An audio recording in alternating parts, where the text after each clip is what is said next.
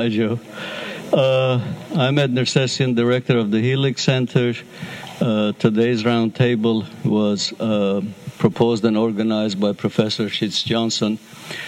Before I introduce her, I'd just like to remind you that our next roundtable is on November 17, and it's on animal language.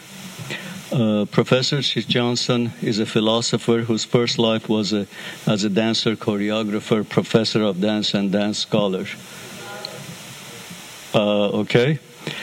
She has an ongoing courtesy professor appointment in the Department of Philosophy of Oregon University of Oregon, and she has published numerous articles and a number of books.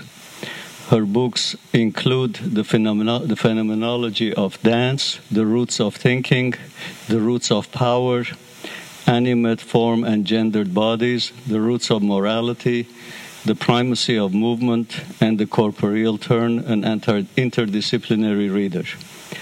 She received an MA in dance and a PhD in dance and philosophy from the University of Wisconsin, where she also studied evolutionary biology. She was awarded a distinguished fellowship for her studies of xenophobia by the Institute of Advanced Study, Durham University, United Kingdom, in its inaugural year, the theme of which was the legacy of Charles Darwin.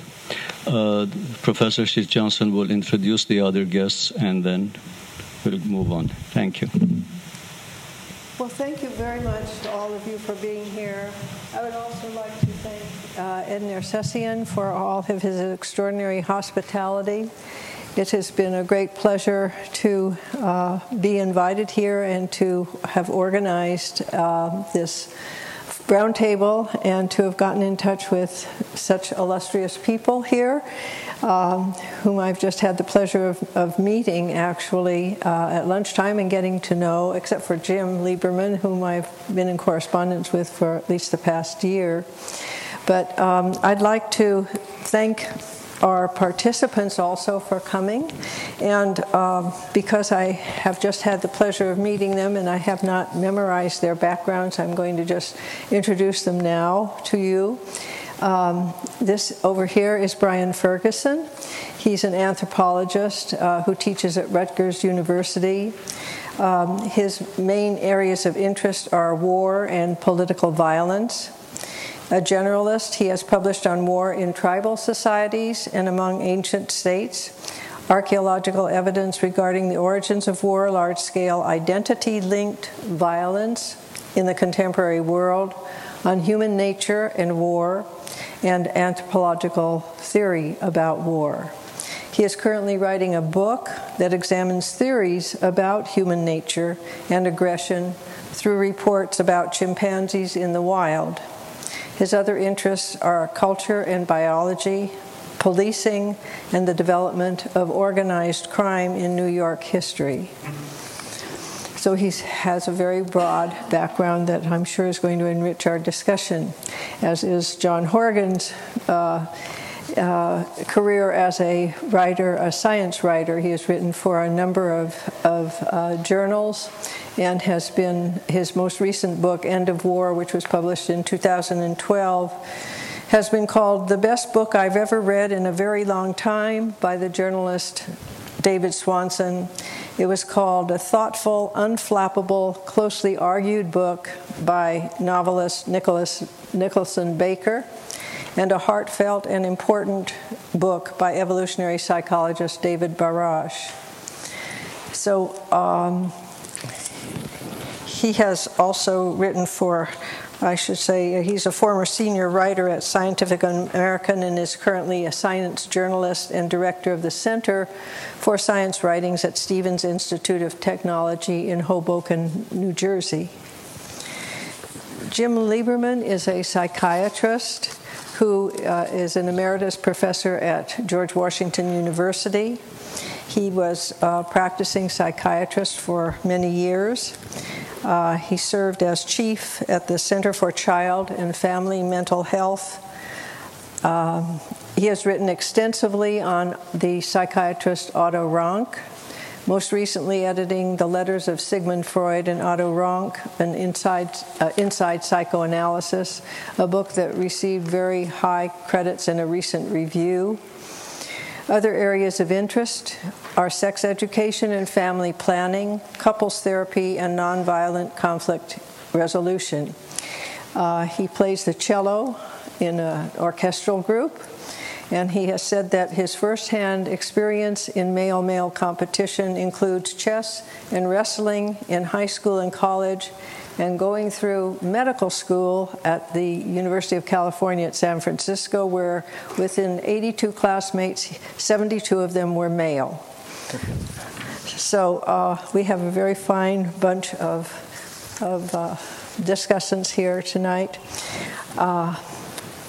And what I want to do is start out with a few remarks, introductory remarks, and from there we will go on to just a very unfolding discussion among us, and with questions and confrontations maybe, and elaborations among us. So I start with just saying that little attention is paid to the fact that in his book, The Descent of Man, Selection and Relation relation to Sex, Darwin devoted 12 chapters to male-male competition. He called it the law of battle, starting with mollusks and working his way up through avians, through mammals, devoting ultimately 2 chapters to man. The law is certainly not sanctioned or obeyed by every male, but given human history, it appears an undeniable phenomenon all the same. Male-male competition warrants examination. It's buried in present-day research under the sobriquet of sperm competition, and it never surfaces as real male-male competition. And I myself devoted a chapter to real male-male competition in a book called The Roots of Morality. And I want to just offer a few quotations from different people to give a kind of idea of real-life male-male competition.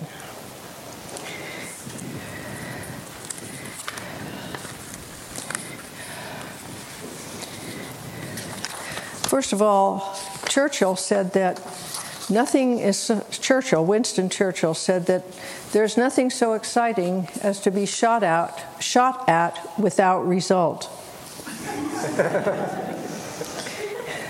Ernst Becker, who wrote a book called The Denial of Death, said that if we don't have the omnipotence of gods, we can at least destroy like gods. Shakespeare, in the Coriolanus, wrote, one character said, these are lines from one of the characters, "Let me have war, say I. It exceeds peace as far as day does night. It's sprightly, waking, audible, and full of vent. Peace is a very apoplexy, lethargy, mold, sleepy, insensible. A getter of more bastard children than wars, a destroyer of men. And it makes men hate one another. Reason? Because then they less need one another." Then there's also a kind of poem by a religion scholar by the name of Sam Keene, who also has written something in science literature. It's called The Enemy. Start with an empty canvas. Sketch in broad outline the forms of men, women, and children. Dip into the unconscious well of your own disowned darkness with a wide brush and stain the strangers with the sinister hue of the shadow. Trace onto the face of the enemy the greed, the hatred, the carelessness you dare not claim as your own. When your icon of the enemy is complete, you will be able to kill without guilt, slaughter without shame. Finally, I'd like to quote Darwin. This is from The Descent of Man and Selection in Relation to Sex. He writes, "Man is the rival of other men. He delights in competition, and this leads to ambition, which passes too easily into selfishness." The thematic that will start our discussion, I hope, has to do with the idea that war is to my mind, a cultural elaboration of male-male competition, which in a biological sense serves the reproduction, for the reproduction of the species. In other words, male-male competition in the biological world is a sexual phenomenon that serves reproduction. My point will be that male-male competition has been culturally elaborated by humans in various and sundry ways. But I'd like to start and ask, because it has come up in our discussion at lunchtime and it served as a kind of introductory, Brian, if you want to start in with some remarks on male-male competition and war. Certainly. Well, Maxine and I, there are many literatures to read, and your own thoughts and your work are shaped by the literature that you're involved in. And I've been working on the anthropology of war for quite a long time, and that involves both looking at ethnographic discussions of war, archaeological evidence, but also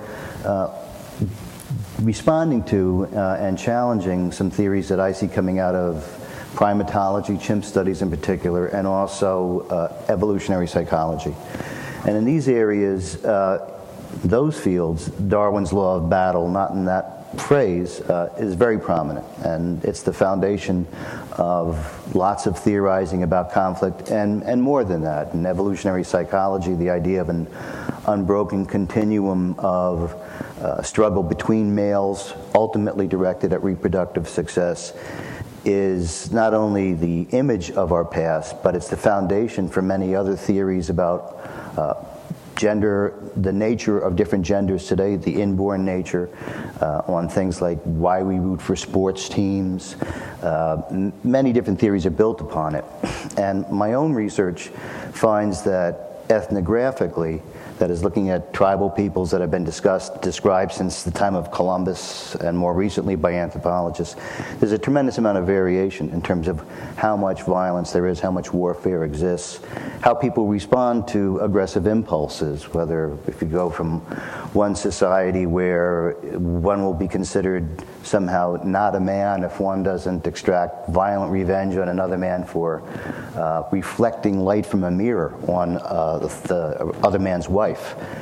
That is an expectation, where in another society, this is South American Indian society, there's a real cultural disavowal of violence, and such that when occasionally they have to kill a witch, which occasionally they do, even the person who does that with the social sanction of it's got to be done, no one will ever share food from the same cup from that person again, because they think they're irrevocably damaged inside. So there are real cultural variations. But archaeologically, I think what is important is that there's many claims out there that the archaeological record shows war is ubiquitous in our prehistoric past.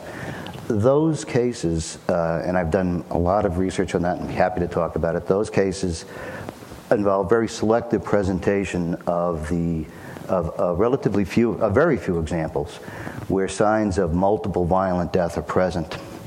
And if you take what I believe is a more proper methodology of looking at the entire archaeological record of, say, Europe or the Near East, which I've just completed research on, what you find is an utter absence of signs of war in the earliest record. Then it begins sporadically in different places and gets more common until eventually you get to the Copper Age or so, when war is ubiquitous, of course, Europe. It's our image of Conan the Barbarian, but you see it develop over time, and it's not there to start. What I think is one of the most important findings of this research is that in one particular area of the Near East, which is known as the Southern Levant, and this is an area that goes from Lebanon, southern Syria, Jordan, and Israel, very different from the record today, that while you've got evidence of war in all other areas of the Near East and all through Europe, abundant evidence of war, there's not a single case that you can say war existed in a period that goes from 13,000 BC to, well, 13,000 BC to about 3,200 BC, about 10,000 years.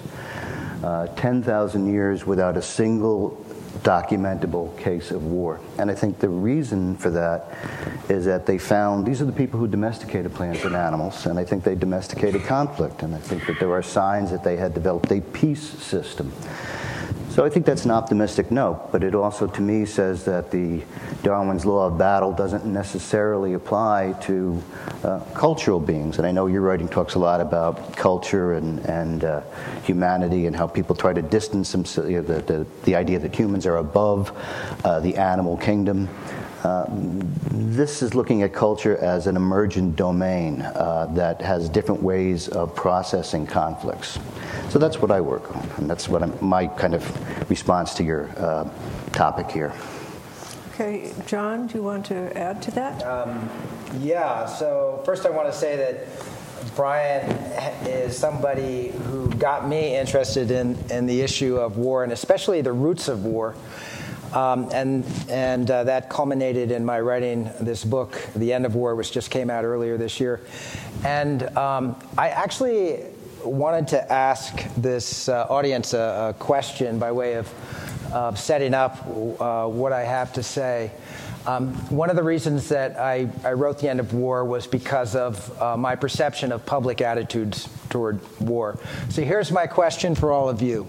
How many of you think that it is possible for humanity to stop fighting wars once and for all someday? So a world without war between nations and without even the threat of war. World peace. Permanent world peace. How many of you think such a world is possible? Okay, this is fairly typical. That's maybe 7 or 8 people out of maybe, I don't know, 50 or 60. So I've been asking this question at every opportunity for about 10 years now, and usually between 80 and 90% of the respondents say war is a permanent part of the human condition. My students, I teach at a college in Hoboken, it tends to be more 90, 95%. I've had classes where every single student said that not only will there not be world peace, but hell no, there won't be world peace. They're adamant on this issue. They think that it's really naive to believe that humans can stop fighting wars once and for all. Let me ask you another question. How many of you think that there is a strong biological component, and even more than that war somehow is an expression of human nature? War is an expression of human nature. Really, so that means that some of you who think that war is inevitable maybe see other reasons as significant. I wrote my book, first of all, because I think that the view that war is an expression of human nature, that it's really ancient and innate, this is what Brian was talking about, is wrong empirically, that there is massive evidence to show that war is actually a quite recent cultural innovation. It started really, the oldest evidence is maybe 13,000 years old, this mass grave in the Sudan.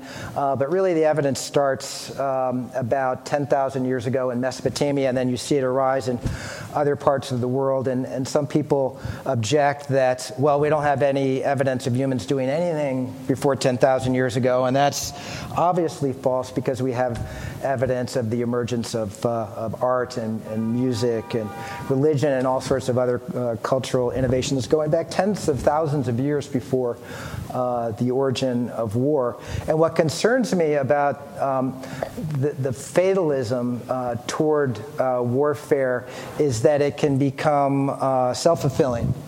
And I see signs of that in the world today. Barack Obama, when he was accepting his Nobel Peace Prize, and I think he, you can say this of him, I think he felt guilty that he was accepting it right after he'd announced he was sending 30,000 more troops to Afghanistan. He recognized that that was a little bit embarrassing. But he had a statement to the effect, I'm pretty sure you've seen this Brian, that war appeared with the first man. And we will not eradicate violent conflict in our lifetime. So he's making a scientific statement there. I'm not sure if he had been reading the literature on warfare written by, especially for some reason, a bunch of very prominent scientists at Harvard. I call them the Harvard Hawks. So this is Edward Wilson, Steven Pinker, Richard Wrangham, Stephen LeBlanc, people like that. But this idea that war is in our genes somehow has become very pervasive, and I think it has led to an easy excuse for our own hawkishness and militarism. So first of all, it's empirically wrong, and second, it has bad consequences in the world today. But don't you think that there is a difference between saying that it's in your genes and saying that it's a cultural elaboration of something that is naturally there? Because the other thing is that indication is that I think the distinction needs to be made between using the term humans and using the term male-male competition, because normally, as far as history goes, it's not women who start wars and it's not women who fight wars. So you have to really make the distinction between male-male competition within a biological framework that serves reproduction and male-male competition that has become culturally elaborated by humans more recently, I agree, more recently in the service of honing heroes, cultivating warriors who will fight, etc. And I think that those two distinctions really need to be made, because it's not that I don't think that war is in our genes. I think that that's like a completely false and aberrant notion. I think, on the contrary, as per Samuel Keene's poem that I read, it requires some very deep self-questioning on the part of all humans in terms of their own predilections and own dispositions toward violence and toward just an awareness of their own, we'll just say, their own morality with respect to other humans. Mm-hmm. What do you think, Jim? A lot of thoughts here. I grew up with movies like Bataan and Corregidor, which the Americans were emptying their machine guns at the oncoming Japanese. And it took until after World War II for a new finding to emerge.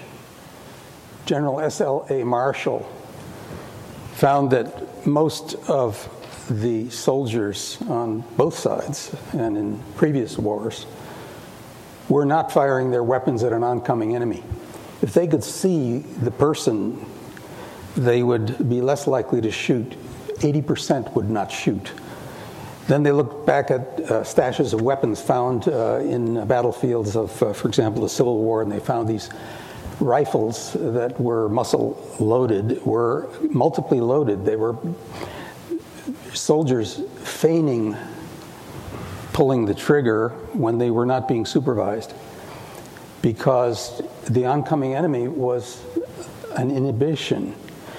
And these findings have been elaborated by Dave Grossman in 2 books on killing, which I think came out in 1995 with the 2nd edition revised in 2009, and also he wrote on combat. He was a lieutenant colonel and trainer of troops at West Point, now retired. And he said that after World War II, while the General Marshall's findings were hotly disputed by military people, it's now been established, but it's also been established that normal men can be trained to shoot. First of all, if they're supervised closely. Second, if the shooting is at a distance where the face of the enemy is not coming toward you. And so many more military casualties are inflicted on retreating troops than on advancing troops. The other thing that's happened, of course, is that distance killing has been increased. The weaponry has been increased. It's easier to drop a nuclear weapon on a city than it is to shoot somebody whose eyes you can see. So it turns out that just as we have learned something about human nature being less violent than we thought, we also have the capability to be much more destructive than we could in the past. So this is the dilemma, the conundrum of the present. Grossman says that of recruits nowadays to the military, they can now, with special training methods developed since World War II, but prior to Vietnam, you can convert the 80% or the 90% so that 90% now will fire and did fire at human targets facing them in Vietnam. And Vietnam was also the beginning of a strong attention to PTSD, post-traumatic stress disorder, and a high suicide rate in returning veterans and in active soldiers. So there's a lot of psychology that we have to struggle with in this, but in a way I think it's progress, if we can save ourselves from the big instruments of killing. When I was growing up, there was a draft, and in order to be a conscious objector, you had to show that you were a good Quaker or a member of the Brethren Church or whatever. Catholics had a hard time, although there was a Catholic peace movement and so on. And then the draft ended, and so there's really no need for anyone who hates war to sign up. But it's interesting that when you sign up now, if you enlist, you have to sign a statement saying that you are not a conscientious objector, which probably makes sense, except the people who are signing up now were not raised Brethren or Quakers. They don't know what conscientious objector is really about until they get into the training, and then a lot of them crash. And so there's an organization called the Center on Conscience and War, which gives legal counseling to people who have signed a statement saying they're not a CO, and then they find out that they are. The derivative of this also is that Dave Grossman says there may not be atheists in the foxholes, but there are a lot of conscientious objectors. Any comments on that? Well, it's this is an issue that's come up a number of times. I've come across it. Grossman's work, Marshall's work is something that I find very congenial. I like the idea that humans do have an inhibition against killing. I just haven't been able to determine that by looking at the ethnographic record of other societies. What I've looked, it's really a gap in what anthropologists do when they study war, of asking people, how do you feel about having killed somebody? They look at the acts of war, they look at what leads to war.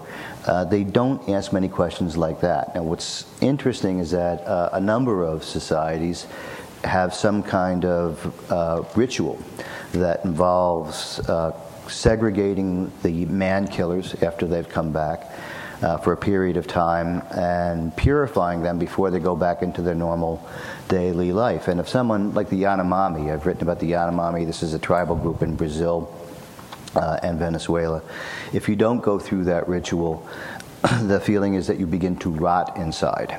And if too much time has happened between, like if you're in a raid that takes 2 weeks to get back from, you might begin to feel the sensations of rotting inside before you get home. So this goes along with that very definitely. But there's a group of people called the Ilongot in Southeast Asia. And an anthropologist, and they were headhunters, and the anthropologists queried them deeply about whether they felt shame or anything like that for killing, and just couldn't elicit anything like that at all.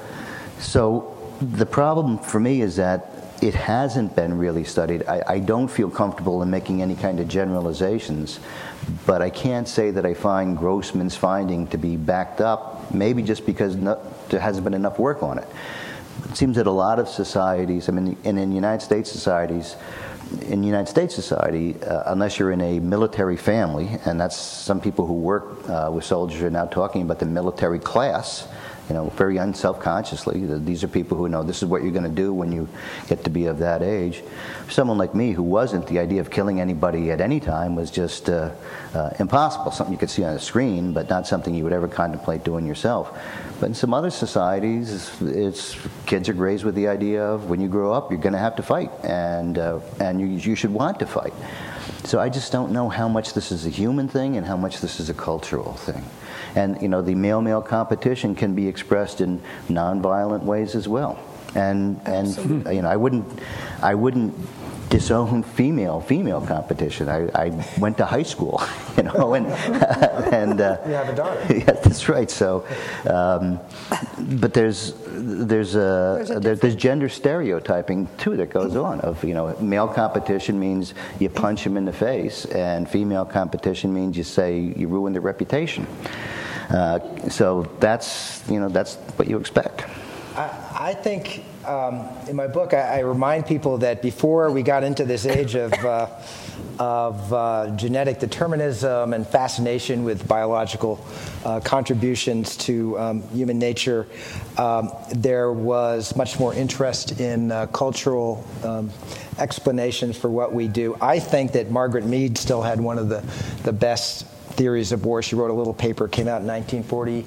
I think the title was something like "War is an Invention, Not a Biological Necessity," and talked about war as an idea that people had to invent, and then it propagates just as many other ideas do, marriage and cooking and trial by jury and a lot of the things that actually have improved our lives. The problem with war is that it's got this bizarre property of spreading whether or not people want it.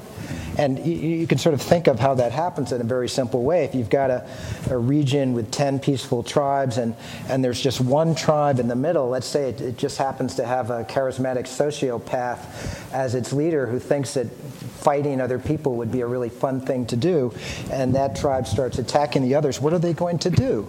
They either can run away or they submit to the aggressive tribe, or they fight against it. And in this way, warlike behavior and militarism spread.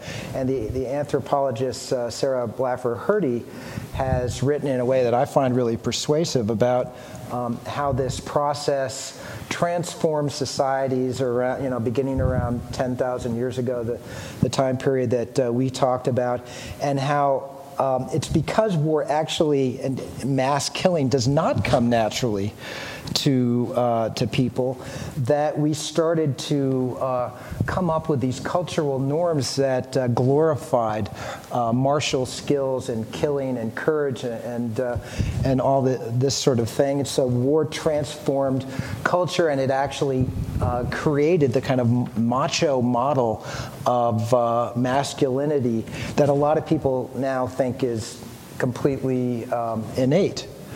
So I think culture actually is by far a more powerful explanation of war. I think that to understand something like the Nazi Germany or Imperial Japan or even or the aggression of the United States, you can go back to the experiments of Stanley Milgram, the classics in social psychology, where it's conformity and deference to authority that leads people to commit horrific acts even when they are revulsed by them. So in the Milgram experiments, a lot of those subjects who thought that they were shocking people possibly lethally, I'm assuming that everybody here is familiar with those, they were extremely distressed, and some were sadistic and were quite happy to do it.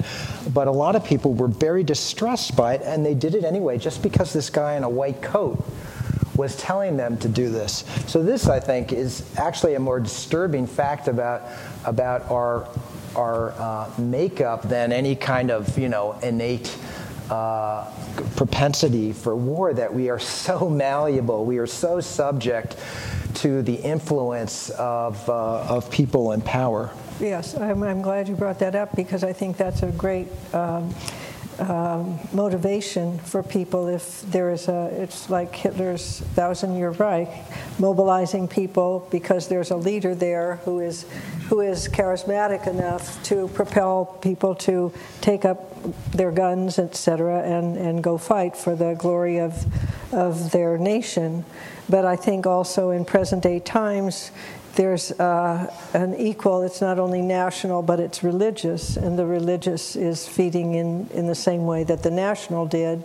And I think, on the other hand, which we haven't mentioned, is the development of technology, which makes it so easy to decimate an enormous, a whole nation practically, in terms of just technological developments, aside from the drones, which can target smaller. But I was thinking of nuclear power and the spread of nuclear power. Grossman makes the point that about 3% of the recruits had no compunction about these exercises or actual killing. And he also points to the fact that demographically about 3% of the population would qualify as psychopathic, which means not having a normal conscience, sense of responsibility, or empathy. And it turns out that this is not a disabling psychiatric condition. It may be, and there are far more people with that diagnosis in prison than their numbers would warrant. That is to say, there might be 40% of prisoners in penitentiaries who would qualify. But I recall hearing that the Nazi extermination machine was run by 3% of the population, and it's probably true when people say, I didn't know a thing about it, that in fact most of the Germans didn't know about it. But that 3% can be very significant. Also, the media like to play up the abnormal. So you hear a lot more about violence and sadism and craziness of this type, or unscrupulous behavior, than is represented in the population. And I think that this wouldn't be the case if somebody didn't have an interest in portraying human beings like this, whether it's to sell newspapers or to sell machine guns, or to sell police uniforms, or to make purchase of guns legal, things like that. I'd just like to add something to that. War turns people into virtual psychopaths. I think we've seen that over and over again. I suspect that there were more than 3% of the German population who, if they didn't participate directly in genocide, would have been willing to do so because they'd basically been brainwashed. I've read detailed accounts of what happened at My Lai, the massacre in Vietnam War, and it's mass psychopathy. It's people who are transformed by the culture of war into monsters who have absolutely no normal human concern for others, and end up slaughtering, brutalizing women and children completely. They even killed all the animals in My Lai, and you see this over and over again through human history. And I think that the obvious solution is to try to, it's the old idea of we have to recognize that war is morally wrong. It's also practically, it often devastates societies. I think our society a lot of our economic problems are directly attributable to these huge, costly, lengthy wars that we've had in Iraq and Afghanistan. And I'm hopeful that finally, once and for all, we can have this kind of cultural awakening and recognize how wrong militarism and war are, and put it behind us once and for all. Again, with the help of this kind of cultural malleability. How do you do that without a moral education? Well, I think it will require. I'm certainly working on my students. Believe me, But how? In what way? I tell them, first of all, about that I think that the theories of war that attribute it to biology are wrong, because many of them believe in that. I also talk a lot about the second most popular theory, I'm sure a lot of people here believe it, is that war is the inevitable result of too many people and too few resources. So it's kind of ecological competition. Brian has written about this quite a bit. There's an archaeologist at Harvard, Stephen LeBlanc, who's written a book on this. And it's a very popular theory right now, especially, and I find this really sort of disturbing, among green progressives, dovish green progressives who fear that overpopulation and global warming are going to come together to cause terrible scarcity in the future, famines and water shortages that are going to lead to catastrophic wars. I read this all the time. Bill McKibben, the leading environmental activist, has written about it. And the problem is that there's just no empirical evidence for that point of view. The evidence really strongly suggests that sometimes resources play a role, and some countries, Imperial Japan was looking for more secure sources of fossil fuels. But generally, it's war. It's the old idea of war begetting war. Cultures of war, militarized cultures, find reasons to go to war. And if there's anything that is positive out of seeing war as this kind of self-perpetuating meme, it's that we don't have to do anything radical to our society as a means to ending war. We just have to end war. We have to focus on ending war and militarism themselves. But how do you do that? We'll have questions from the audience in just in a little bit. I just want to keep going around. Brian, did you have a comment? Well, I think that I agree with John that it's an important point that the question John asked before is how many people believe war can be abolished in the future, is really, I think, the second question to ask. And the first question is, how many people believe that war has always been with us? If you believe that war has always been with us, I think the second question is always going to be with us kind of follows naturally. The thing that I'm finding in my archaeological research, one thing that's very important is that across the board there's an absence of war when you had highly mobile people, even in the beginnings of agriculture. War isn't necessarily linked totally to agriculture. You had war before agriculture. You had a lot of agriculture without war. But that you could have one area that could go for 10,000 years through periods of population crashes, when population had grown during favorable conditions, and then unfavorable conditions led to drastic reductions in the populations in the area. Classic Malthusian problems. Still no signs of war. And what I didn't mention before is that this isn't a case of, well, you just haven't found the evidence for this, because this period continues up to 3200 BC. What happened in 3200 BC is that this is when the pharaohs arose in Egypt and began a colonial empire in what they call Canaan. And in a matter of 100 years, every settlement in Canaan was fortified. You can't find a single fortification for 10,000 years before that. Then you can't find one without fortification after that. So it's not just the recovery of evidence. This shows that you can have a system, even when there are resource conflicts, even when there's environmental disasters, where the result isn't going to war. And I think if people know that's step one. Step two, and this is one of the reasons I spend so much time challenging a lot of biological theories of war, is I think it distracts attention to where you should look. And where you should look, I think, considering modern warfare, the wars after the fall of the Soviet Union, tribal warfare, is in the self-interest of leaders. I think that this is the key to understanding war, not the genes of everybody, but what's the interest of leaders. And take resources. There was a conference, we had some post-Soviet scholars there talking about the conflicts that were erupting all over the former Soviet Union. ethno-political conflicts.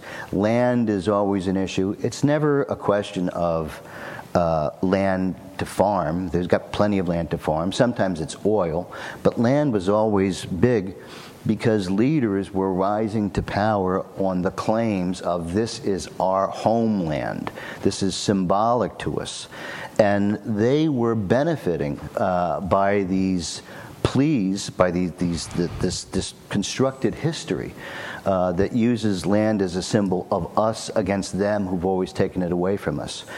And to me, this is where you need to look. Who is making the decisions for war? What are their interests in that particular situation? And then what I think makes humans particularly dangerous is that once leaders have, and it's not inevitable that leaders are going to argue for war, that they see that as their interest, but once they do, they come to believe their own propaganda. They come to believe their own reasons that they put out there for why it's not just something we need, it's right, it's moral. You're a coward if you don't. This is how they convince people, but I think to avoid cognitive dissonance, they come to believe it themselves. And it's important to look away from war is in your genes or what chimpanzees are doing to what leaders are doing now who might say there's always going to be war. Do you think that, I'm sorry, Shirley? As I'm listening to you, it seems to me that there is a kind of fluidity in the way you are moving from male-male competition, aggression, violence, genocide, and war. But these are not all the same. It may be that you have to have aggression in war, but these are different categories of things. The second thing is that it seems to me more often than saying something is moral in matters of war is that people are scared and they go to war. They tell them there is a threat. So let's say the situation with Iraq was that there is a nuclear threat from Iraq. That's why we have to go to war. Afghanistan is because of Al-Qaeda. That's why we have to go to war. So, and that seems to me, in a way, a normal reaction to the extent that when we feel we are threatened, we want to defend ourselves. And that's why I'm a little bit puzzled by the period you are saying for 10,000 years there was no war.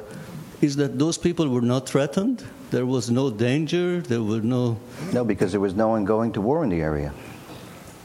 No, but there must have been threats. There must have been... Why must there have been threats? Because food may be scarce, weather may be bad in one place and excellent in another place, so they have a lot of food That's to all eat. true. And so how did they deal with those? They deal with those apparently through cooperative responses. They had centers where redistribution, we can find the centers of redistribution where people from different areas came together. They had cultic centers that united vast areas of communal labor from people without residences around them. People were coming from different areas. How they handled these things is really the question, I believe. So that's a great question, but what I would suggest is that you're exemplifying the inevitability of violent conflict, and the record doesn't show it. And it's not that it's so long ago you can't find it. If you go to the northern Tigris at the same area, if you go to Anatolia at the same area, abundant evidence of war. But in this area, there isn't any. So this poses a question. What were they doing differently? And this is an area where domestication began. This is where they where they went from wild to cultivated plants and wild to domesticated animals. And what I believe they did is somehow developed a peace system. One of the things we know in anthropology, we figured out in anthropology, is that the causes of war are one thing, but there is a separate set of variables that you could call causes of peace. And they're not the same. Causes of peace include things like interchange between different areas, cooperative activities, joining different groups. the recognition of some kind of social authority that can say no to violence, effective means of conflict resolution, and a value system that says you don't resort to violence. That's not the factors that lead to war, which you can say are resource scarcity, social hierarchy, a bunch of other things, but they're different, and together they make different kinds of combinations. Going back to the male-male issue, one of the things that's intriguing about the Southern Levant, not definitive but intriguing, is that there isn't any sign, basically looking at burials and art, of a male-oriented hierarchy. There isn't sign of a gender hierarchy there, which is very intriguing. But I just don't know enough because I don't know about other areas in the Near East where there was war, whether they had signs of a gender hierarchy or not. The article was about the Southern Levant, but it goes along with what you're saying here. So there were threats, there were dangers, there was population crashes, but when there was population crashes there, you don't find war, where in the Northern Tigris area, you do. So there's something about the way people handled it culturally. So if there were two tribes and they had some dispute because somebody stole a girl from one tribe and the tribe went to fight with them and get the girl back, would you have considered that war, or you have some other definition of war? No, that's what you would call war among the Yanomami. They didn't do that. The issue is, how did they avoid it? And if they had some kind of mechanism for resolving the dispute, you've got a beef, and here's how we're going to handle it. That's what you might infer. You don't have the evidence of it, and people haven't really looked for the evidence of it yet. Somehow it was handled. So it's not that this was sweetness and light, that people didn't have problems. It's that they found a way to do it. Now, why wouldn't one tribe, like John's idea of one tribe is led by this sociopath? If you have a kind of a local world system of people who, as you had in these areas, who are enmeshed in trade and intermarriage and movement, common ritual and all of these things, your life is dependent of being a part of this system. And someone who says to his followers, let's go out and kill all of them, well, it might be very difficult to get a following to do that when people would say, are you crazy? Then they'll never trade with us again. Then we'll never be able to marry with them again. Then we won't be able to go to the ceremonies. Are you crazy?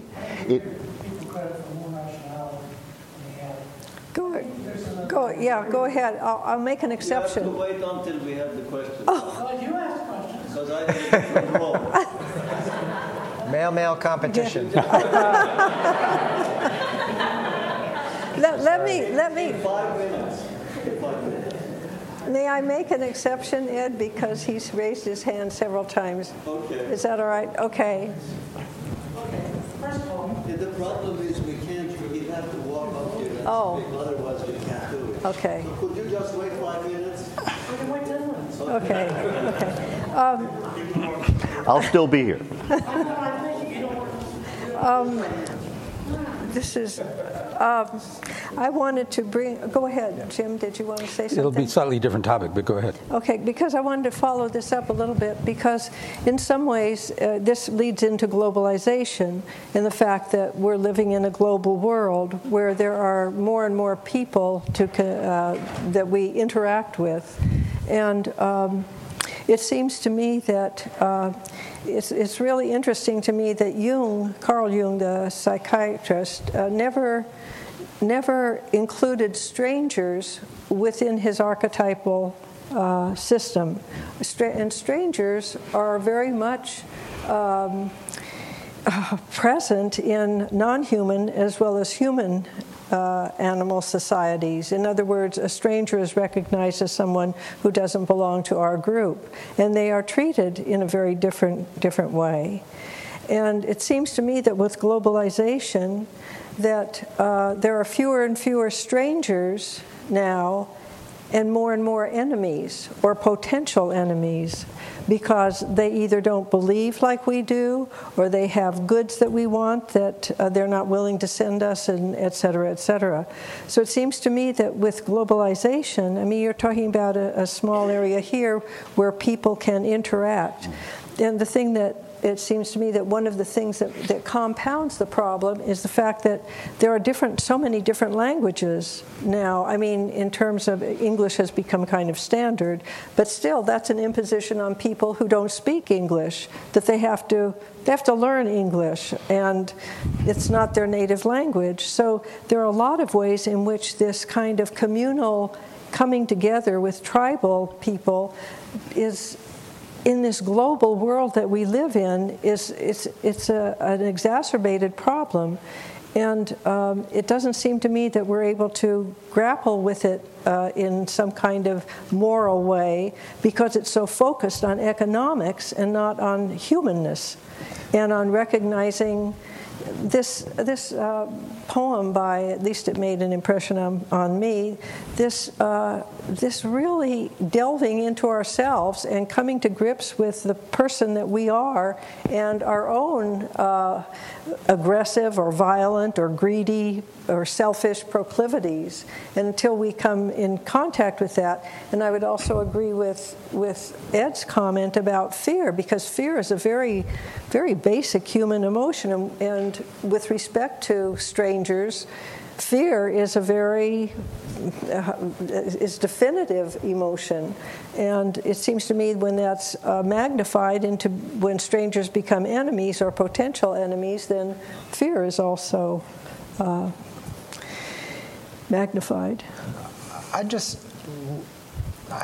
want to try to lay my optimism on everybody again, especially because that was slightly dark the way you were describing globalization. One thing that has happened, you read some quotes about war that glorified war, and that talked about war. You can find quotes from Teddy Roosevelt and people like that makes war sound like absolutely the coolest thing that you can do, the ultimate extreme sport, right?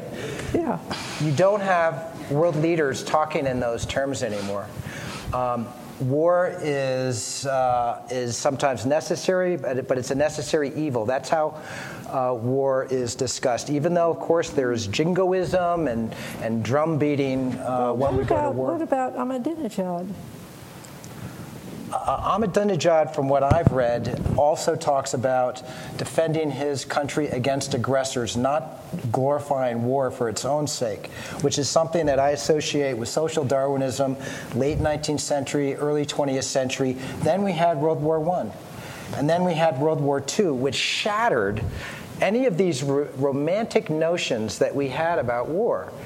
But what about North Korea then? I mean, there are a lot of countries But these are countries that justify their own militarism in terms of fear, not in terms of some kind of positive goal of conquest for its own sake, as a kind of ultimate expression of vitality. But I just want to give you some empirical evidence that I think we are learning our lesson that war is destructive. It also often undermines our goals. So war leads to resource scarcity instead of resource scarcity leading to war. So you probably know, I wrote about this, but also Steven Pinker in Angels of Our Better Nature. We are now in one of the most peaceful periods in recent human history. So war casualties, population has been going like this, but war casualties over the last decade globally have been about 1/10 what they were annually in the second half of the 20th century, and about 1/100th what they were in the first half of the 20th century. And I think, some scholars say it's, we're just looking at random fluctuations. I think we're seeing signs of humanity learning its lesson and moving beyond militarism. There's one huge, glaring exception to that, and I think it's the United States, which is by far the most warlike country in the world right now, has a military budget as big as all other nations combined, is now constantly developing new technologies such as drones that are leading to new arms races. Everybody else wants drones now, of course. Terrorist groups are already acquiring drones. We're the biggest arms dealer in the world. I think if the United States can recognize its own militarism and how we are harming our security with these policies, that the world could become demilitarized quite rapidly. Okay, may I ask a question? Okay. Economically, militarism is makes the U.S. prosperous. No, that's not true. Isn't that true? No, it's not. Militarism, if you look at the Fortune 500, Lockheed Martin is, 45 or 50 among the biggest corporations in the world. Lockheed Martin is the biggest defense contractor in the world. They are dwarfed by Google and Apple and Amazon and Walmart and companies like that actually don't want war. They will benefit off war if they have to. Yeah, but I'm talking about, for example, I just heard recently that, for example, in the state of Virginia has built a lot of naval vessels. Yes. And they don't want to stop building naval vessels because it's a very it's a very good thing for them to be building naval vessels. So there's something about the military in terms of the production of equipment and of all kinds. Definitely. That's the military-industrial complex that Eisenhower learned about. But what I'm saying is that exactly. for our society as a whole, the health of those companies is not the same as the health of our nation as a whole. The military-industrial complex, for the amount of money that we invest in it, is a lousy producer of jobs. It's minuscule compared to the jobs we get from investment in healthcare and education and energy and things like that. I think there is enormous potential right now for a really large peace coalition. If you have a politician with the guts and the eloquence to point out how crazy militarism is for our society and for the world as a whole. And that the military-industrial complex, sure, Lockheed Martin is going to try as hard as it can to keep the defense budget up and be selling its stuff around the world, but we have to recognize that their interests are not shared by the rest of us. It's a much lower multiplier effect for government money going into military spending than into other things. It doesn't promote prosperity in the same way that non-military spendings. But I would like to say one thing about fear before and who else, and I'll stop it. The Iraq War is very instructive, I think. This was generated fear. This was something that was basically, the intelligence on this was of the flimsiest sort, about the weapons of mass destruction. The evidence that this was part of a geopolitical strategy of a small group of people, as the way the United States should project its power in the Near East and elsewhere, is very strong. And one of the most intriguing things is shortly after this war, I was talking to someone who was was head of the New Yorker's Washington bureau at the time, and as they were going into the Iraq War, when everybody had decided they were going into the war before the shooting started, but it was a foregone conclusion, the phrase went around that they had to moral it up. They had to moral it up, and that's where the democracy thing came in. And this was a very clear idea. We can't just use the fear. We've got that, but we've got to moral it up. And so this is where you've got to be skeptical about leaders, because leaders very often are the ones who generate the fear. Yeah. Let me just say that, because then we'll open it up to the audience, but I just want to ask Jim if you had any other comment about this. It's removed, so why don't we open it up? Okay. Yes.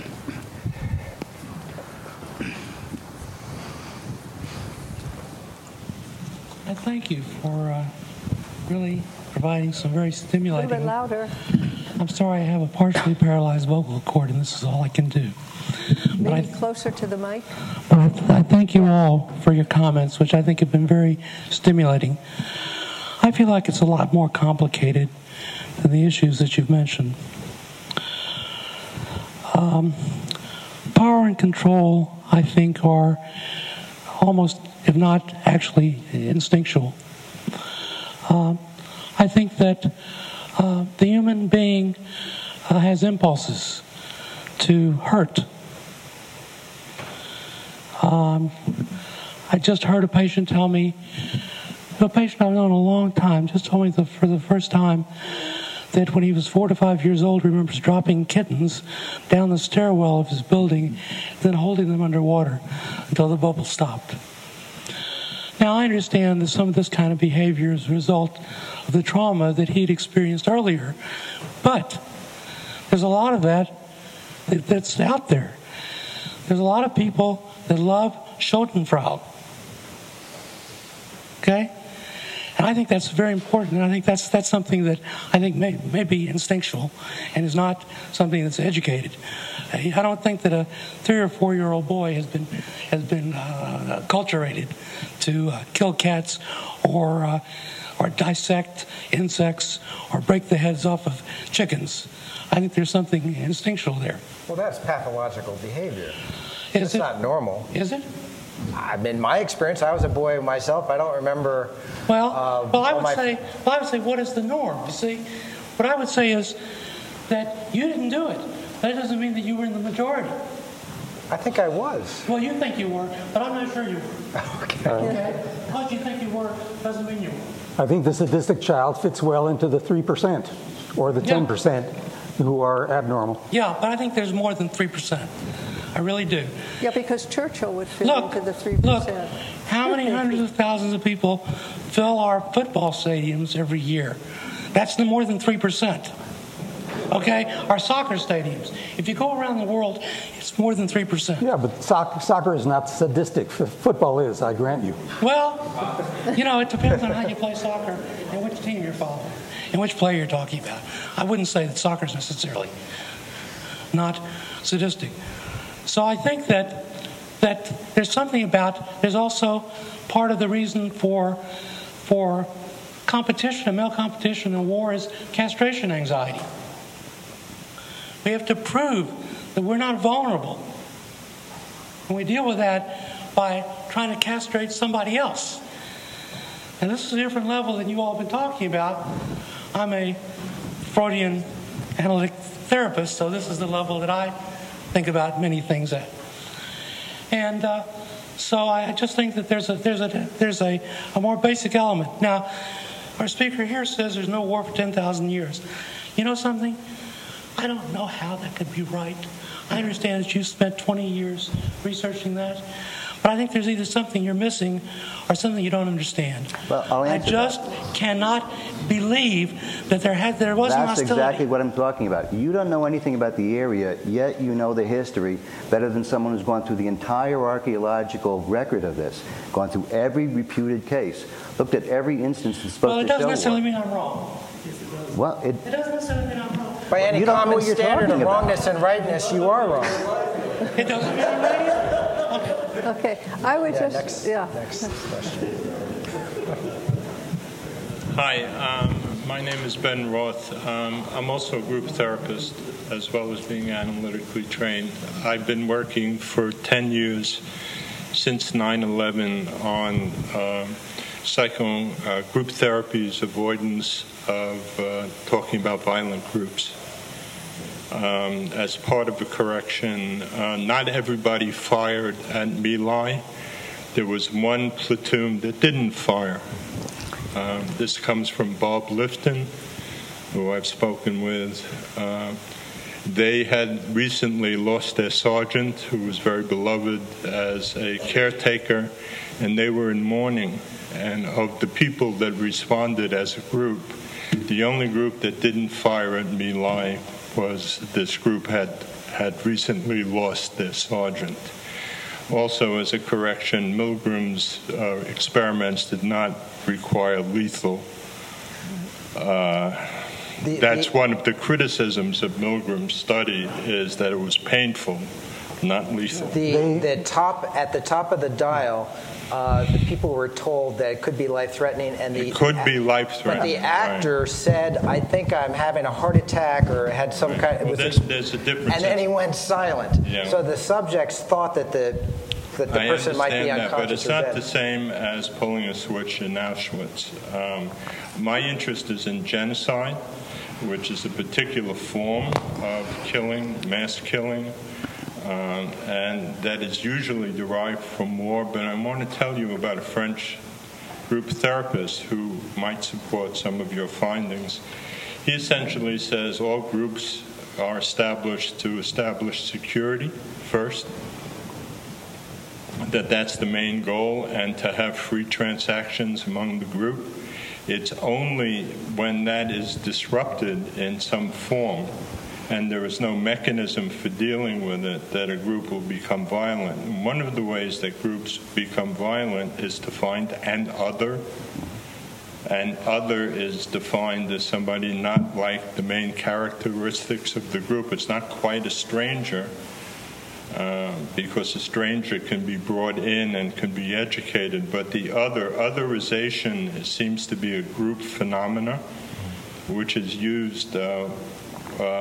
was used by Solomon Asch in the German studies by creating otherization. And if you hear and analyze Hitler's speeches, I haven't done it, but I just disgust and contempt for another person or another group was the central issue of how Hitler spoke about Jews. And this is a process of otherization. So when you look at this study in terms of group behavior, they were bypassing this plane where they were making somebody else into another by maintaining a secure group. Is there a question or well, the question, I would like to respond to the idea of security, not just domestication. I just want to point out that in a way you could just be talking about tribalism and even the kind of fanaticism that you get with sports fans, which I experienced firsthand, and it's totally irrational, and I assume that there is some evolved program for that. But that doesn't necessarily lead to, and you even see it between Obama supporters and Romney supporters now. That doesn't necessarily have to become violent. And if we could have a world in which we still have fanatical tribalism and all sorts of bickering and fighting over politics and sports and whatever, but without the violence, which I think is quite possible, then obviously that would be a better world. And there's no reason that we can't achieve that. Those two programs, the violence and the tribalism, are not necessarily connected. They're two different things. They are, but they are in group theory, and all the issues about group tend to disprove your hypothesis. Okay. I'm Fritz Kenzel. I'm a psychiatrist and psychoanalyst. A little bit closer to the mic. I'd like to just question the issue of the conference: is male-male competition, does it lead to war? The unconscious anxiety with male competition is envy and jealousy. Is it? Envy and jealousy. Envy is an intent to bust out someone's lights, is to snuff out their flame. I can't stand it that you have it and I don't have it. Jealousy is you have more than I do. So I'm going to demote you. I'm going to pull you down. But neither of those are killing. The other issue is going from biology to humans. I was in a U.S. Medical Center for Federal Prisoners in Missouri, and I had the most violent mentally ill people. I did a study on violent prisoners versus nonviolent prisoners. I had the prisoners stand in the center of a room, and it was me with my white coat on. I said, "I'm going to take a step toward you. If you feel I'm too close, tell me to stop. Take a step." He goes, "Okay." Take another step. Stop. The body buffer zone or territoriality around the inmate was 4 times larger in the violent people than in the nonviolent people. So there's a pathological territoriality that I think may, if two are going down corridors at right angles and they bump into each other, there is an assault, there's violence. And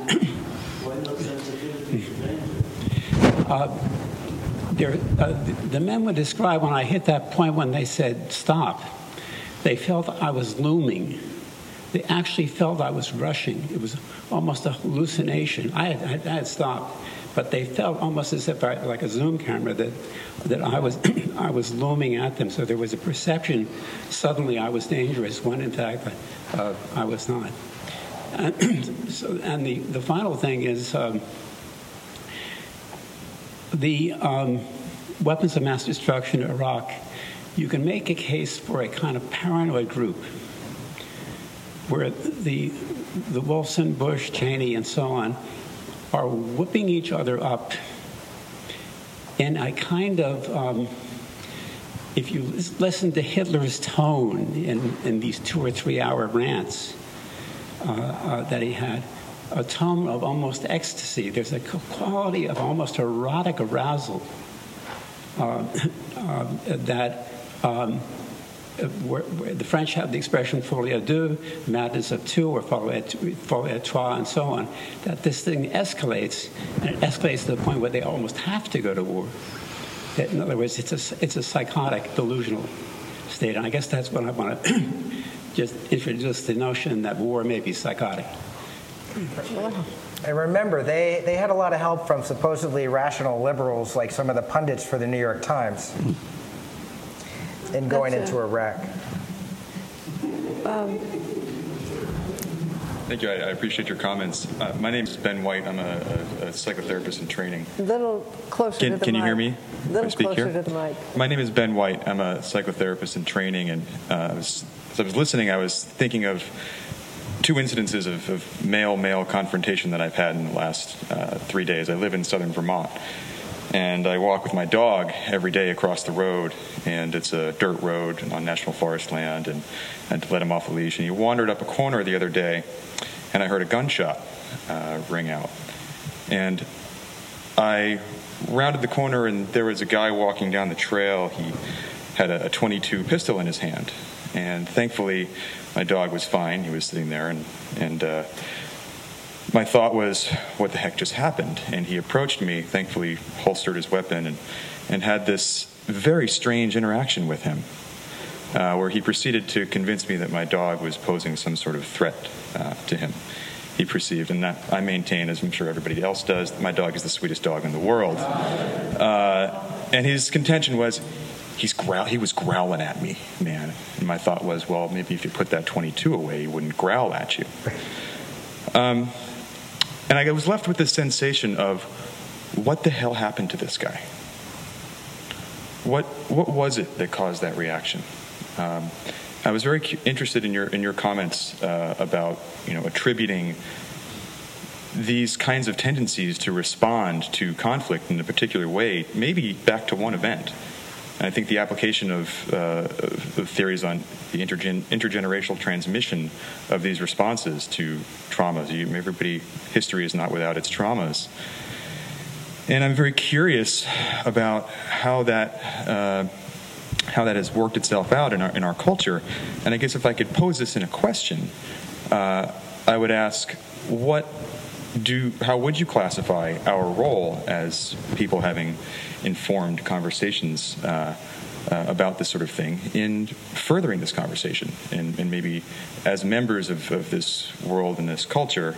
I'm not so deluded that I think that I can change the entire world, but what do you think is our role? And I also just want to comment on how I saw I hate to use you gentlemen as an example, but how I saw our little moment of conflict there, and just pose the question, how would that have worked itself out differently had you two had different backgrounds with how to resolve conflict? So I'll open that, I guess, to anybody. I didn't have my drum with you. Well, there's a number of questions. Go ahead. No, go ahead. No, please. A number of possible answers. I mean, one is that it could be if you two had these two individuals had very different backgrounds, it could have been a very different result. It would have been something that it would have been seen. I did my field research in Puerto Rico, and one of the things that I saw was conversations escalate into nearly violent arguments in ways that took me quite by surprise, when someone said something to challenge the kind of the legitimacy of someone else speaking, where to me it was just kind of normal back and forth. It was taken in a very different way, and it was suddenly pulling people apart. I don't want to make too much out of that, but it was just a different kind of reaction than I was accustomed to, and there's infinite numbers of ways you could multiply it. And I think going back to one of the things Ed said before, that we have been in this conversation kind of conflating things from individual to males versus females to cultures and war. And it's important to keep these things distinct. When we're talking about what we can do about it, if you're dealing at the individual level, I think that that's where you can make the impact. I don't think that, the idea that you were talking about psychopathy and war, there's an article in the journal Military Review, which I can't remember the author's name, but it's something about the military utility of, or the utility of the military psychopath, where it is stated quite clearly, not as an intellectual exercise, you've got to find these people because you can use them. And then I went to my friend, a former drill sergeant, said, is there a process of finding these people in basic training? And said, yes, there is. So, you know, that's part of the system. It's not why wars happen. So that's where you go from something like psychopathy to war, not in an integral way, but if you have psychopaths at the top, and this is something that a lot of people have argued, but if you get to that point in our political system, pretty good chance you're a psychopath. You know, people have said that. Maybe then it does have a factor. The idea of trying to discriminate these things is very important, but you said this was fluid. That's what we're going for. You know, we're going for fluid. So if you're writing a paper, you got to be non-fluid and try and tamp it down. At the larger global level of war, some of the reactions, when I was working on this some time ago, not the recent work on the Near East, but a similar project looking globally, I told both my mother and my mother-in-law, neither of whom had any academic inclination whatsoever, that the point was that there was a time before war. If you're going just by the evidence, it's clear that there wasn't war in these earlier records. Both of them came back with something like, you've got to be kidding me, you know, because they just knew there was war, and you know, as you do. And what I'm saying is, I could be wrong. But if I'm answering this kind of question, I'm saying let's look at evidence, and for the Near East and for the earlier periods in Europe, it's clear that there is evidence in some places and in some times, and in other places and other times there isn't, and that you should take that as the facts, and then try to make your theories accommodate those rather than what you know before you go into it from the way you've grown up in our society. So you've got to, I think for what you're doing, I think working at the individual level in Vermont, you know, I've got friends in Vermont, and they complain about what they call the alternos, the new people move up who complain when their spent shells land on their roofs and make noise. You know, these guys just don't know how to do country living. So you may have to make an adjustment for the Vermont local culture too. I'm going to shoot my dog. Yeah, I'd say the rational person would not risk life in a confrontation with somebody who has a gun when you don't. So the psychopath could be on either side, but a person with reasonable judgment would be able to avoid conflict. I am recalling the ethnology studies in the 1960s that showed that social animals like wolves and apes do have the male establishment of hierarchy among males, but this number two guy will make a resignation move like this, exposing the jugular, which stops the fight. And that's good for the species. And I think what happens if they don't? Some get killed, a few.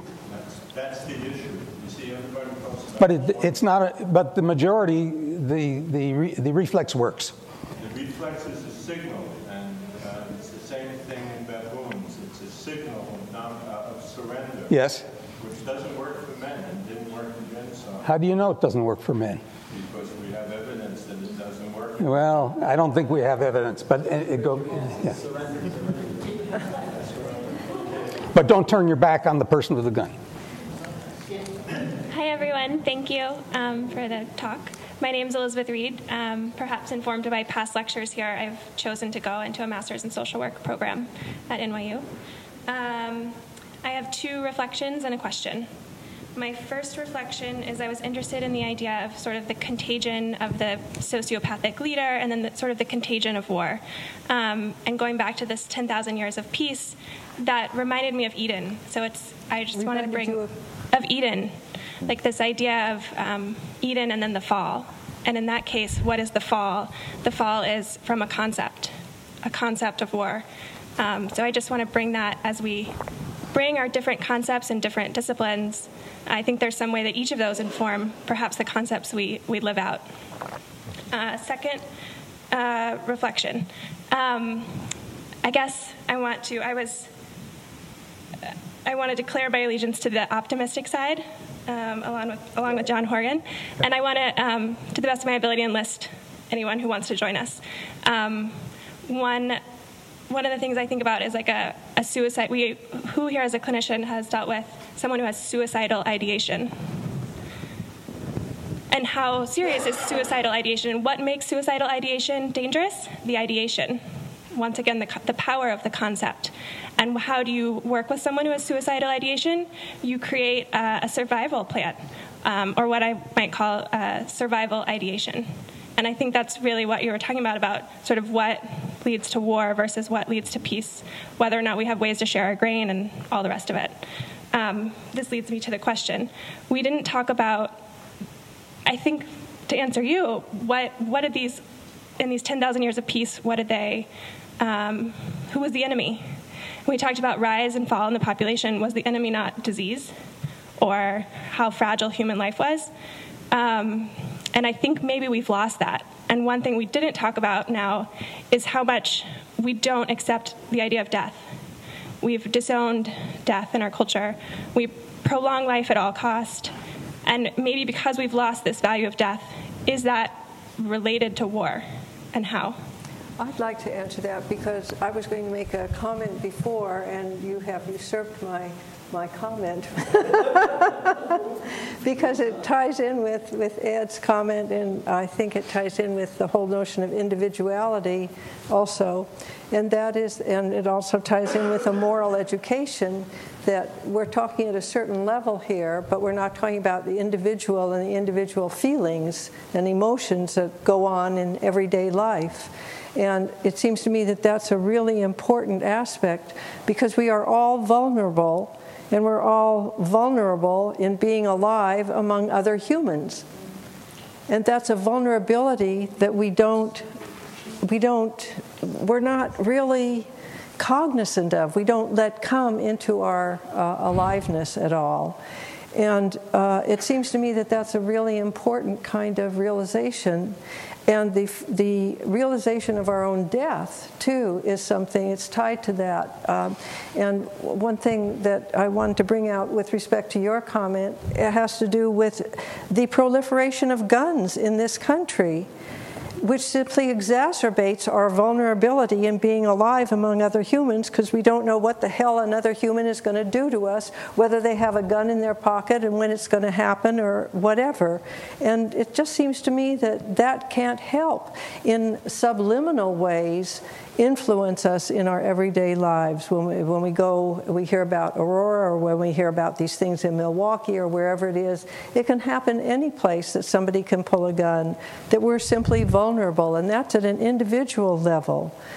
So in our present day lives, it seems to me, are very much, our fragility has been magnified in our here, especially here in America, with the proliferation of guns, it seems to me. A related comment? Yes. There are 50 gun suicides a day in the United States and 38 murders. 50 suicides, mostly by gun owners. Interesting. We don't hear about that from the NRA, but apparently they keep their membership roster up in other ways. By that account, it should be a disappearing species. Well, If I could just do one response on the idea of Eden, that I think is an appropriate point. The area that around 3200 BC, there was the central Templar region of central Jordan was Megiddo. There was an enormous temple structure there, completely unfortified like all the temple structures had been. And then the Egyptian settlements, which had been there for several hundred years, put up their walls, and Megiddo put up a wall virtually the same moment. We can't even tell which came first. And Megiddo was shortly thereafter abandoned. And we don't know whether it was attacked. It's only been partially excavated, but they put up a wall, a terrible wall. It was a most poorly constructed defensive wall that you could find anywhere, because they'd never done it before. But one of the things that you see in the temple, which is really striking, is a completely without precedent in the whole area. There's a bronze sword. There's never been a sword anywhere in this area, and now they've got a sword in their main temple. And then it's abandoned. And the reason I think it's relevant to Eden is that Megiddo is the basis of Armageddon. That's what the war of the end of the world is. And I think, in a sense, the world of peace already did end at Megiddo. Armageddon happened in 3200 BC. It's interesting that you say that, because when you were talking earlier, I was thinking, well, I was thinking of the Bible, which of course scholars seem to think is based on experience or myths that occurred far more recently than the period you're indicating. But you could also see Eden as that period. Okay, I'm not a psychiatrist. I'm a literature professor. But I want to go back to the question of which you really haven't focused on is social structure. You did it, Mr. Horgan did it initially when you asked us whether we thought war was inevitable or not, whether peace was possible among nations. And the description that you gave us, Mr. Ferguson, about this period in the Levant indicates that probably they weren't nations. They were tribal groups, cooperative societies, and whatever. So my question really is, do you think it's possible to go beyond the nation state? Because I would argue that if you're stuck with the nation state, you're stuck with war. I disagree. So I know that there has been Einstein and other leading intellectuals of the 20th century after World War II thought that the only way to prevent this from happening in the future was to have a global government, because nationalism inevitably would lead to war. But we see lots of relations between nations where there's not only no war, but war is inconceivable. So between the United States and Canada, for example, what is remarkable today now is that war between Germany and France, I would say, is also inconceivable. Maybe you've got a very small period of time. I know, but I think it's significant that we can feel that way when there was this horrific violence so recently, and when you look at the history where they're always at each other's throats. So I'm hopeful because I see this kind of social change happening at the national level and international level so rapidly. What you have, I think one of the most obvious kind of dumb refutations of the idea that war is at all biological is that you get the most warlike societies on Earth practically overnight turning into a bunch of pacifists, which you had with Imperial Japan and Nazi Germany. Now, those obviously were countries that were conquered. But you have other examples of very warlike nations like Switzerland and Sweden, which in the 18th century were feared for their warlike ways, suddenly getting sick of war and saying, we're not going to do this anymore. And they've managed to maintain at least neutrality right through all the horrors of the 20th century. So I think there are demonstration proofs through history and around the world today that nations can live peacefully together. And I think that's the direction that human reason points us in, and the direction that any kind of reasonable interpretation of history leads us in. And I think that's why we actually are doing it. I think that the issue of nation states is what's happening now. You shouldn't assume it's going to keep going. Things can change, but you look at South America, which people don't talk about because there's no wars going on, internal or external, but they've got all of these states. Africa, most of the wars that have been going on recently are not between states, but somehow within states or around states or across states. The nation state at present isn't really the war-making unit in much of the world. On your point of can we get past this, there's Bill Urey, is an anthropologically trained conflict resolution guy, and he's got a book called Getting to Peace, and his main idea is that we can use these ideas of developing what he calls a third side, of people standing outside of a conflict, pressuring people, belligerents, to solve it without violence, and also talking about the growing importance of horizontal networks that aren't part of the power pyramids that have characterized most of our until very recent history, and that they may be a way of moving in a different direction. We're not going to go back to simple hunters and gatherers, but horizontal conflicts rather than these pyramidal structures, that's a possibility. May I pick up from a previous point made about concern about suicide?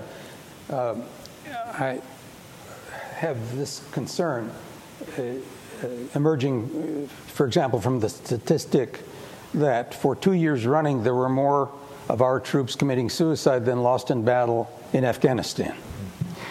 And I have read somewhere that half of the suicides are among troops who have not seen battle, but I don't know if that's reliable. Not true, okay.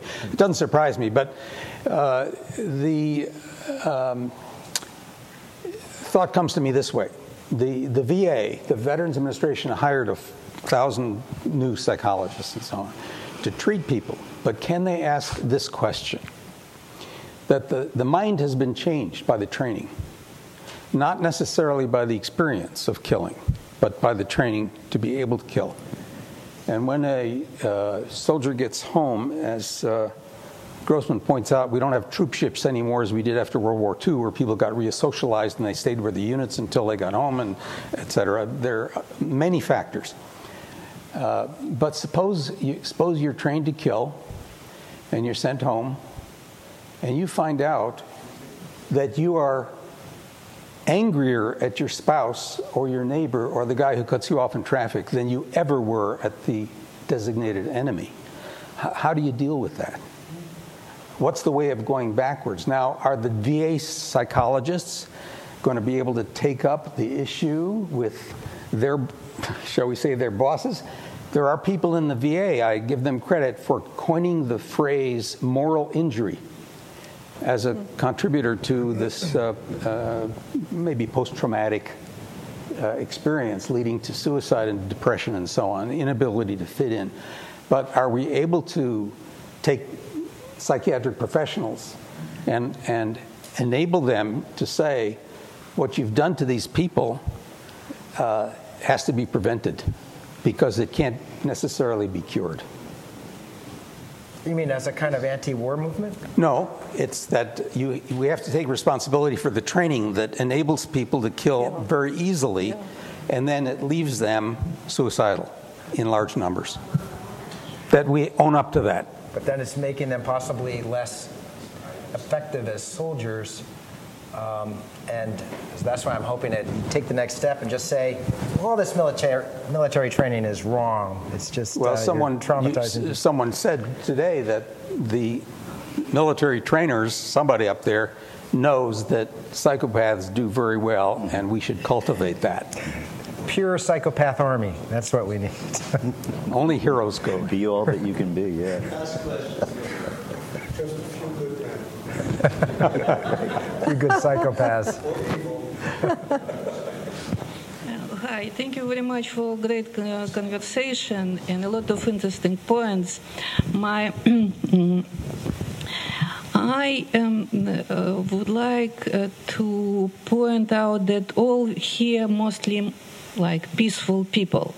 But let's talk about who is on the top of military complex and high military officials. If we look at these, for example, as a game, they invested a lot of energy and a lot of resources in producing new weapons, and they have and when they look at these new technological advances, they probably have this feeling of pleasure, and they want to use them. They produce these toys. They want to play with them, and and we have so many toys already that how we can stop them. I personally don't see the way, and I would like to. I have one example of one of the maybe the biggest players in this kind of games, and Joseph Stalin, who said that the death of one person is a tragedy and of million person is statistics. So they don't see soldiers or even us as human beings. They already on other level, and they could not, as on Wall Street, they also don't see us as people. They see us as potential for gaining, for something gaining. So you see, society is so already divided on so many levels. What do you think? Is it? Of course, in maybe some time long ago, when it was much more simply and not divided on so many levels, maybe it was possible that so long time of peace. But is it possible today? Yeah. And how it's possible? What's the real instruments of this? I think we've been talking about psychopaths. We've been talking about people who are happy to go to war. And you just mentioned Joseph Stalin, and I voted for Barack Obama, and I probably will again, but I'm not happy about it. I think he's a decent, obviously extremely intelligent person, but he is carrying out drone assassinations where he knows he will kill civilians. And that has now become, U.S. policy has become accepted. And I think that this is a war crime. And George Bush also carried out war crimes, and he was elected to a second term when it was apparent that he was carrying out immoral military policies. So this isn't something that we can foist off on leaders or people in the military-industrial complex or psychopaths. It's something that we all, in a democracy like ours, bear responsibility for. And I think we have to examine what it is in us that allows us to, because we collectively do, perpetuate these attitudes that make it so easy to go to war in the future. It's not the crazies on the fringes. It's really all of us. I agree, and I'm glad to report, though, that the people who operate the drones are also having stress syndromes, because they view these people on television screens for days and weeks, and then they kill them. Right. And they're experiencing some of this post-traumatic stuff. Just to identify with the people, and then they have to push the button. I would just also ask again something about how we get to this better place that you keep envisioning, and how we do it without some kind of moral education that involves some kind of deep self-searching to find out who the hell we are and just what it means to live among other humans in a peaceful way. I think that there's a lot that needs to be done. It's not some simple process. I think a moral education is really quite essential. I don't know whether the rest of, and that involves really delving into feelings, as you're saying, in terms of fear and threat, etc.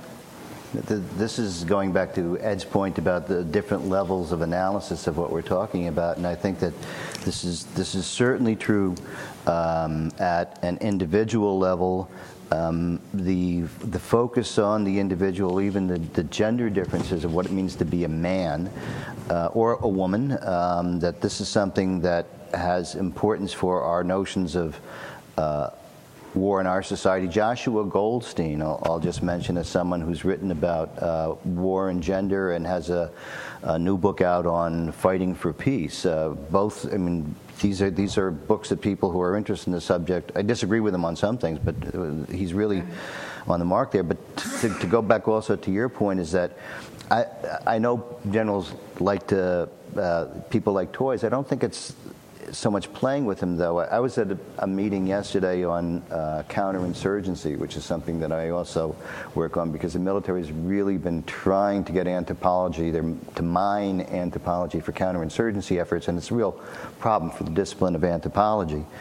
And this guy's a history professor at West Point, but a dissident, and he says that counterinsurgency is dead, and that we now know that it doesn't work. It's dead. And my question was, I'd like to know that it's really most sincerely dead because of what it's doing to anthropology. And then he said that even though it doesn't work, and when he's talking to field officers, they'll listen to them, but general staff, you cannot criticize the idea because it is doctrine. And the reason it's doctrine is that in the military and the Marines, this protects their budget.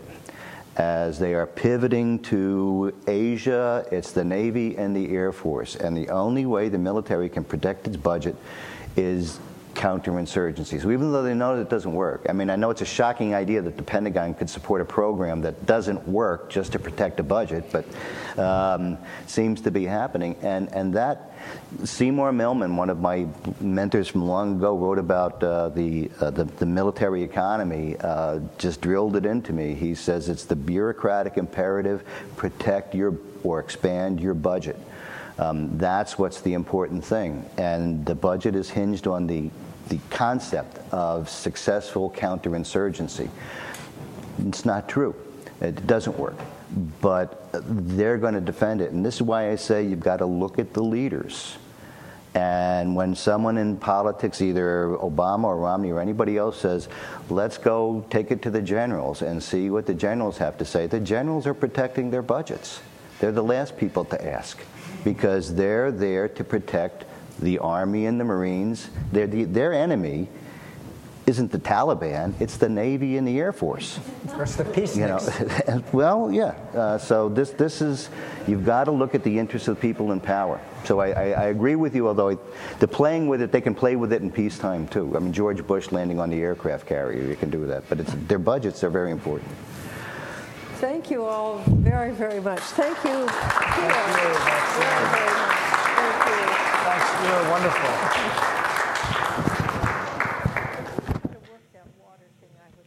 Some water. I have some difficulty. Thank you, Tim.